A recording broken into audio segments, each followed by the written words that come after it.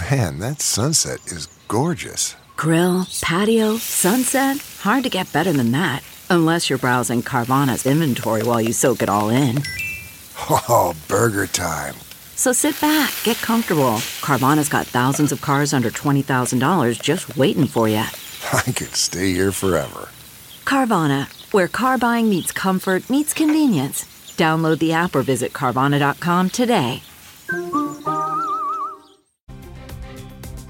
I do come here, I speak Spanish, I've worked in Spanish for 30 years. I really want to get to know the immigrant community here in Providence and in Rhode Island. All I can claim is in the 18 years that I would have been here, I've worked hard and I've done my best.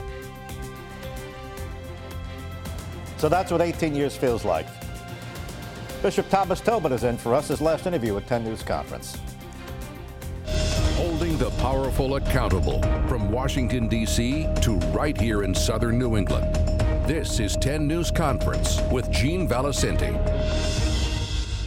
Good morning, everyone. I'm Gene Valicenti. This is 10 News Conference. Joining me in studio is the Roman Catholic Diocese of Providence Bishop Thomas Tobin, who's been here for 18 years, as we just saw, and he's about to turn 75. Actually, he turned 75 already. That means automatic submission of your resignation, and the Pope is expected to accept it, and then you move on to other things. What are you moving on to other things? What is the other thing? Well, as you described the process, that's exactly right. My letter has been sent in because I did turn 75 on April 1st, and now it's, excuse me, up to the Holy Father to decide when he wants to accept it, and I will be retired. The official word is I've resigned my office, but I will be retired in effect, and I'll still be here. I'll be living in Rhode Island, living in the Diocese of Providence, and willing and able to help out the new bishop in any way he would like me to help out, especially with ceremonies, liturgies, confirmations, those kinds of sacramental and liturgical things. But apart from that, when you say retired, what does that mean? I mean, he may call upon you, help me with a confirmation here. What does that mean, a retired bishop? Are you free to do whatever you want and just, I'm going to travel, I'm going to read, and I'm here if you need me? Yeah. Well, one of the documents from the Vatican about retired bishops says a bishop is never unemployed. It's very interesting insight. Never unemployed. But what it means is I continue to be a bishop, which means I can help out with all the liturgical and sacramental things and teaching and preaching. What it means to be retired is I'm no longer responsible for, no longer in charge of leading the diocese, no longer responsible for the governance of the diocese on an administrative level.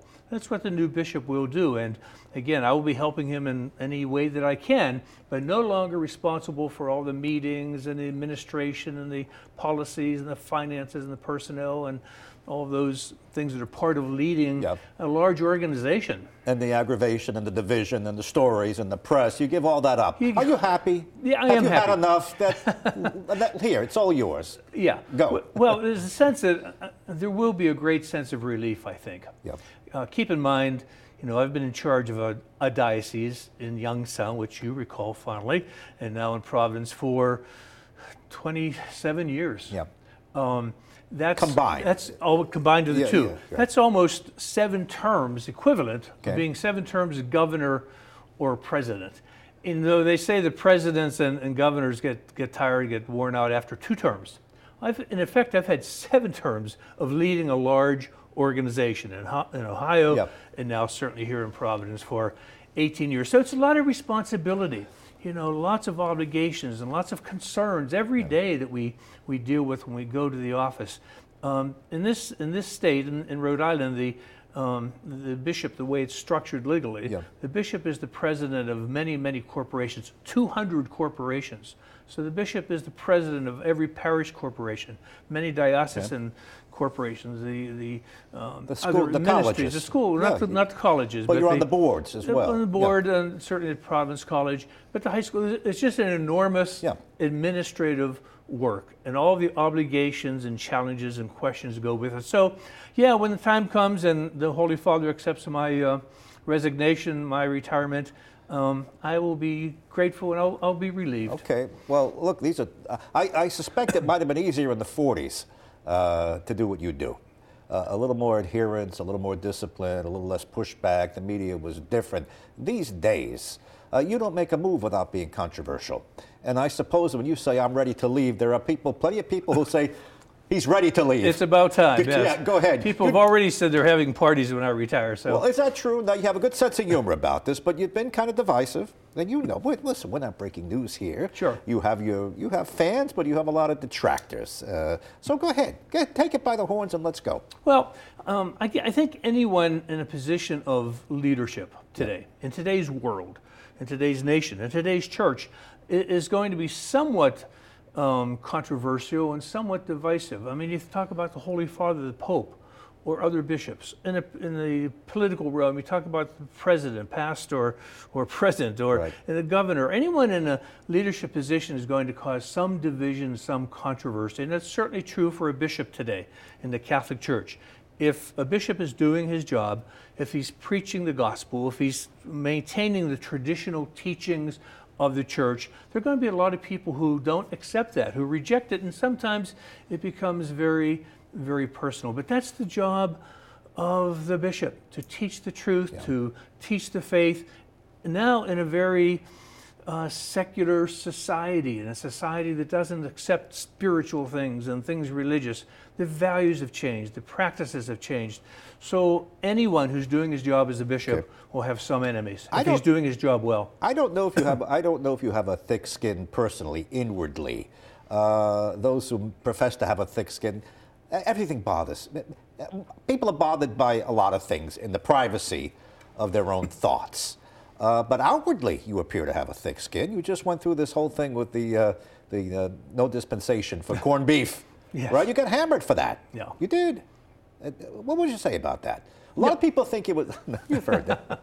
So, he's being a little vindictive on the way out, little spank on the way out because you didn't listen to him all the time. Yeah. No, well, again, something like that, a very practical thing like the dispensation for St. Patrick's Day, that's a very specific, very, very practical kind of thing. But there are larger issues, too, in terms of teachings of the church and the faith and the commandments. I want to get to all of that, but sure. This kind of was sort of the last thing on the way out. Yeah. And it did leave a little sour taste. It may be the last thing, who knows, at this point. Oh, you have more to add for us? No, I don't think there's time for anything else. Right. No, I know what you mean, though. You know what, yeah, go ahead. No, that was a function of when St. Patrick's Day was and when Lent was. It had nothing to do with my impending retirement. And I understand completely the whole thing with corned beef on St. Patrick's Day on a Friday in Lent. That's one of those somewhat humorous things where Catholic culture collides with popular culture. On the other hand, it was also in some ways a very serious thing because the disciplines of Lent, the fasting, the prayer, the abstaining from meat, sacrifices, they have a purpose. And the purpose of those things is to help us to share in the suffering and death of Jesus, suffering and death of Christ. So you don't dispense from those things lightly, and if you do dispense from them, there should be some other way of sharing that. So in a way, it was a humorous thing, and I understood in the reaction. But on the other hand, it was a very serious thing because we're dealing with the sacrifices and the spiritual nature of Lent that helps us to be related to Jesus Christ and his suffering and death. Right. And by the way, keep in mind that we did give dispensations to anybody who asked. So if they had a reason, they just had to ask and they got a dispensation. So much more to talk to you about. But you had given the dispensation years ago without a thought, and then you kind of reversed yourself. Let me tell you what happened to me. I was at a couple of corned beef dinners, and this came up, and you came up. Of course. And they were not saying very flattering things. And I found myself saying, listen, he's really nice, one-on-one. I know him a long time. Sure. I went out when he came from Ohio. That's what I get. So, Well, again, I think people have to keep things in perspective. Again, I understand it was one of those things that caused a lot of emotion at the time and a lot of response. On the other hand, what we were asking people to do was to not eat meat on a Friday in Lent. There are Christians around the world who are suffering martyrdom and dying for their faith every day. Yeah. Every day, even as we speak today, there are people dying for their faith because of their faith in Jesus. I asked people not to eat meat on Friday, and it was like Third World War. Okay. And by the way, there are lots of other dioceses in the United States that did not give the dispensation either, including the Archdiocese of Chicago, where they dye the river green. So they have their own problems. It wasn't. We don't want to be Chicago. It wasn't unique to me and had nothing to do with my impending retirement. Okay, let's get to more serious topics after this break. Stay with us, and let's really dig in. Bishop Tobin's last interview for 10 News Conference before he before he goes on to other things. Okay, picture this. It's Friday afternoon when a thought hits you. I can spend another weekend doing the same old whatever, or I can hop into my all-new Hyundai Santa Fe and hit the road. With available H-Track all-wheel drive and 3-row seating, my whole family can head deep into the wild. Conquer the weekend in the all-new Hyundai Santa Fe. Visit HyundaiUSA.com or call 562-314-4603 for more details. Hyundai, there's joy in every journey. Worried about letting someone else pick out the perfect avocado for your perfect impress-them-on-the-third-date guacamole? Well, good thing Instacart shoppers are as picky as you are. They find ripe avocados like it's their guac on the line. They are milk expiration date detectives. They bag eggs like the 12 precious pieces of cargo they are. So let Instacart shoppers overthink your groceries so that you can overthink what you'll wear on that third date. Download the Instacart app today to get free delivery on your first 3 orders, while supplies last. Minimum $10 per order. Additional terms apply. Thank you for turning to 10, your news leader. 10 News Conference with Gene Valicenti continues right now. I believe in and will uphold Catholic teaching. Okay. So that's, if that makes me conservative, I don't know. That other people can decide that. I think he's very well prepared to lead the diocese, but time will tell. He will have to come in and learn the diocese, and he'll stake out his own positions. Well, that's the new bishop who's coming in, and Bishop Tobin, who's leaving, about to retire, is with me. Welcome back. Thanks for coming in once again. Thank you. Your successor is in place already. Mm-hmm. He's ready to go. I assume he's not chosen by the Vatican unless his thoughts are in sync with the Pope. And sometimes your thoughts haven't always been in sync with the Pope, which is fine. The Pope is infallible on matters of doctrine, correct? But correct. On matters of opinion and direction of the Church, you're free to disagree, and you have. Of course. Yeah, and again, you're exactly right. When we talk about the Holy Father being infallible, that's on essential matters of faith and morals. But he also has a lot of opinions. He has practical pastoral issues and so forth. So you don't necessarily have to agree with everything a Pope says and does. And I do have a great deal of respect and affection for Pope Francis. He's been terrific. I think he is the Pope that we need in the Church at this time. He has certainly opened the world and the Church up to these issues, and that's wonderful. But doesn't mean I have to agree with everything he says and does on a practical realm. You know, we have those disagreements in families. Sometimes you disagree. It doesn't mean you don't love somebody. You disagree, but that's and I think the Pope has encouraged that kind of discussion, that kind of debate as well. Well, that has made you controversial on occasion. We just gets back to this. You have been a divisive figure in certain things, and you know what? Some people may applaud you. You're the one who has to say no, and you're the one who told President Biden, if you come to my diocese while I'm the bishop, don't come to church. In fact, you told me that directly. And you've gone after some Democrat politicians who are Catholic but are pro-choice. You've laid them out on that. So this comes at your territory. You say no. Right. Well, again, I think it's the role of the bishop to maintain the traditional, essential, moral, and doctrinal teachings of the Church. If the Church doesn't uphold these traditional values in the world today, who will do that? That's the work of the faith community. It's the work of the Church to promote the gospel of Jesus Christ and all of the traditional values and teachings that are part of that. And if we don't do it, who will do it? Obviously, it's not going to be well received all the time because we're living in a very secular world. You know, religious practice is down across the globe, and certainly in the United States and the Western world. We're not living in a time of great affinity for, a great affection for religious and spiritual values. So someone who comes on the scene, like a Catholic bishop, to try to uphold traditional teachings about life and marriage and sexuality and other moral issues is not going to be well received. The prophets in the history of the Church, in the history of the Bible, were never well received either. Jesus wasn't always well received because he was going against the flow. That's part of being a bishop. It's part of being a teacher in the life of the world today. Do you think it has come across as too stern sometimes? Probably. You have your commitments, but sometimes a little too stern, a little heavy-handed. Go ahead. Well, I mean, it's reflection time. Sure, it is reflection time, and I suppose many people have said that is heavy-handed, as you say. It's old-fashioned. It's discriminatory. It's bigoted. It's not true.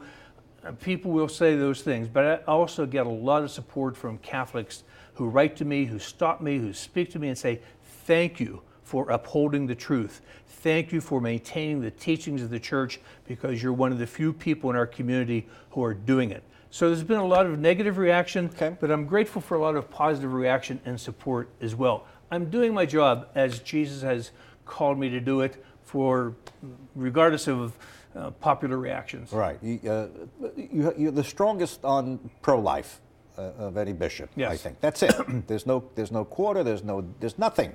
It's pro-life, and that's it, correct? Yeah, absolutely. It's one of the fundamental and essential values of our time, the respect and dignity for human life, and it's being threatened in many different ways with abortion and now euthanasia and other issues, capital punishment in some places. Human life is a sacred gift. Every child that's born is a child of God, made in the image and likeness of God. It's a grave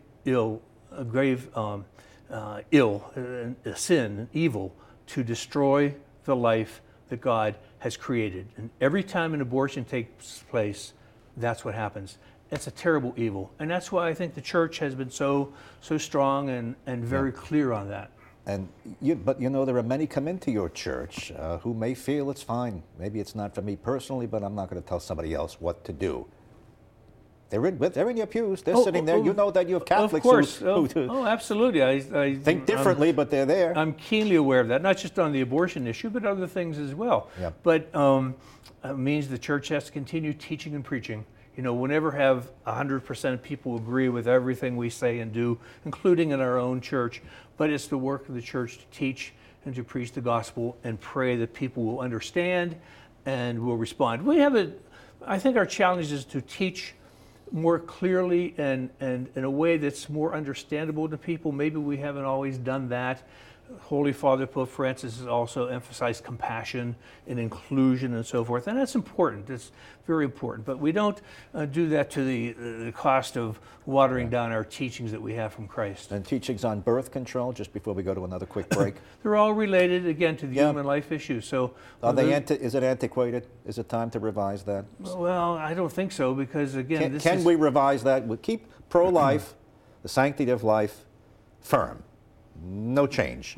But with regard to birth control, well, again, is there revision or no room, or you connect the two and there's no daylight? I think that they're all connected in some ways, in different ways. I mean, birth control is not the same as abortion or euthanasia. They're all a little bit different, but they're all part of that garment of life, all respect for human life. And Paul VI, when he wrote Humanae Vitae about contraception, he pointed out very prophetically and very clearly that if we change the teaching on contraception and birth control, other things could happen as well. And that's exactly what we've come to. Paul VI was right. And at the end, last week there was a discussion of euthanasia, assisted suicide.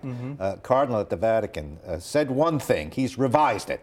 He opened the door, they quickly closed it. Right. So the door is closed on that. Yeah, euthanasia is a terrible, terrible sin, terrible crime. It's destroying someone at the end of their life who is ill, frail, and it can be abused very quickly. We've seen that in other countries where now they are euthanizing disabled children or people who are depressed. It is a very slippery slope, and euthanasia is terrible. Bishop Thomas Tobin continues with us. When you came here, clearly the sexual assault crisis was the crisis number one. That was job number one for you when you came in from Ohio. You had to clean that up, and you had to deal with that. Now, I think there are still pending cases, right? This was all kicked up again with a report to the Attorney General, correct? What's pending in your mind? Right. How many you have pending? What's outstanding? Right. Well, just to backtrack a little bit, my predecessor, Bishop Mulvey of blessed memory, really was the one who dealt with the first wave of sexual abuse crisis. So that was all settled, at least in a legal and financial point of view, before I got here. So Bishop Mulvey did a lot of that. But then, as you say, it has reemerged again, and it will be a constant process going forward. I don't think there's a final point where we can say it's all done. And we have to keep in mind, every time we deal with these things, whether it's lawsuits or financial reports or money or whatever, behind all this are people, the victims, the survivors of sexual abuse who have suffered a great deal. And we never want to lose sight of that fact as we talk about numbers and surveys and demographics and litigation and all that. We're talking about real people. Children, families whose lives have been harmed, whose faith has been destroyed because of the terrible evil, terrible sin of sexual abuse. So we never want to lose sight of that as we work our way through this crisis. Well, even as you have individual cases still pending, enough time has passed now to survey the damage it has left on the church. It's been devastating. Yeah. You can't fill the churches. You're closing churches. I've been to so many weddings lately. None of them are in church. Yeah. It's falling apart. Yeah. That's true, and I think the sexual abuse crisis is certainly one of the components of that. I think 100%, that's what I hear. Yeah, well, I think it's a broader question too. Again, it gets back to the question of religious practice. Keep in mind that the faith communities across the Western world, across the United States, are suffering not just from sexual abuse, but from the tenor of our times, the cultural changes, the secularism of our time. It's not just the Catholic Church. Protestant churches, mainline, evangelicals, all the religious communities are declining in their practice, the number of adherents, the number of ministers. So sexual abuse is certainly part of it, but it's much more than that. And you're right. I mean, if you look at our sacramental numbers now compared to 20 years ago, I think all of our sacramental numbers are down about a third. I'm talking about baptisms, First Holy Communions, confirmations, weddings, as you say. Yep. Lots of young people, Catholics, if they're getting married on the beach or some destination place. A friend is married. Or they're not getting married at all. They're just living together. So all the sacramental practices have declined in the church in this diocese and across the United States. The numbers are comparable, except in the places in the United States where the population is growing. The Southwest and the South, they're building churches, they're building schools, they have lots of vocations. It's not happening in this part of the world, but it's a phenomenon that's affecting the faith community in general. The Episcopal Church is suffering. I mean, the Lutherans in Germany are collapsing. It's just so many places that the practice of religion is fading away, and that's tragic. It's very sad. Well, I don't see a reversal, at least in the U.S. or the Western world. The future is in Africa. The future is in South America, Central America. Especially in Africa is where the church is growing by leaps and bounds. So it's a generational thing. It was different 50 years ago, as you said. Yeah. God willing, it will be different and better 50 years from now. But this is the hand we've been dealt with. This is the reality we're dealing with. What do? We don't throw up our hands and quit. We continue doing our work. We work as well as we can, as hard as we can. We do our best, but we also recognize that in the end, God is in charge. Right. He's the one that has to bring this to completion, and someday He will. In the meantime, we work hard and we do the best we can, and we minister to those who are coming to us, and we reach out to invite others in. Well, the Mass recounts the Passion, the bad news first, but then the good news is the resurrection. Is the resurrection at the end. So the bright spots. Catholic school enrollment spiked during the pandemic. Yes. So there's something there. Our Catholic schools are doing pretty well right now. As you say, they've increased enrollment for the most part across the diocese. So our schools are as healthy now as they've been in a number of years. And you talk about different events. I had a confirmation at the cathedral last Sunday. We had 9 parishes represented, 90 kids who were confirmed. We had more than 1,000 people in our cathedral. The church was very much present and alive. And across the diocese, I'm hearing from pastors that their attendance at Easter Sunday was wonderful. The churches were filled. If everybody who came to Mass on Easter came every Sunday, as they should, it would be a very different church. And when you go to the Vatican, they line up to get in. Isn't that interesting? Yeah, and now they have 2 doors. One if you want to pray, one if you want to be a tourist. You go there, they can't wait to get in. There's still a lot of interest. Basilica. Still a lot of interest in the church and in faith. So we need to build on that. But no, we can't just be discouraged by the decline in numbers, because as I go around the diocese, I see all the good stuff that's going on. We've expanded our Catholic charity outreach with Emmanuel House, the homeless shelter that you've reported on, and Keep the Heat On, and the St. Martin de Porres Center, and Gabriel's Call that helps new moms and newborn children. We have so many great things going on around the church. We need to focus on those too. It's a blessing. It's a gift.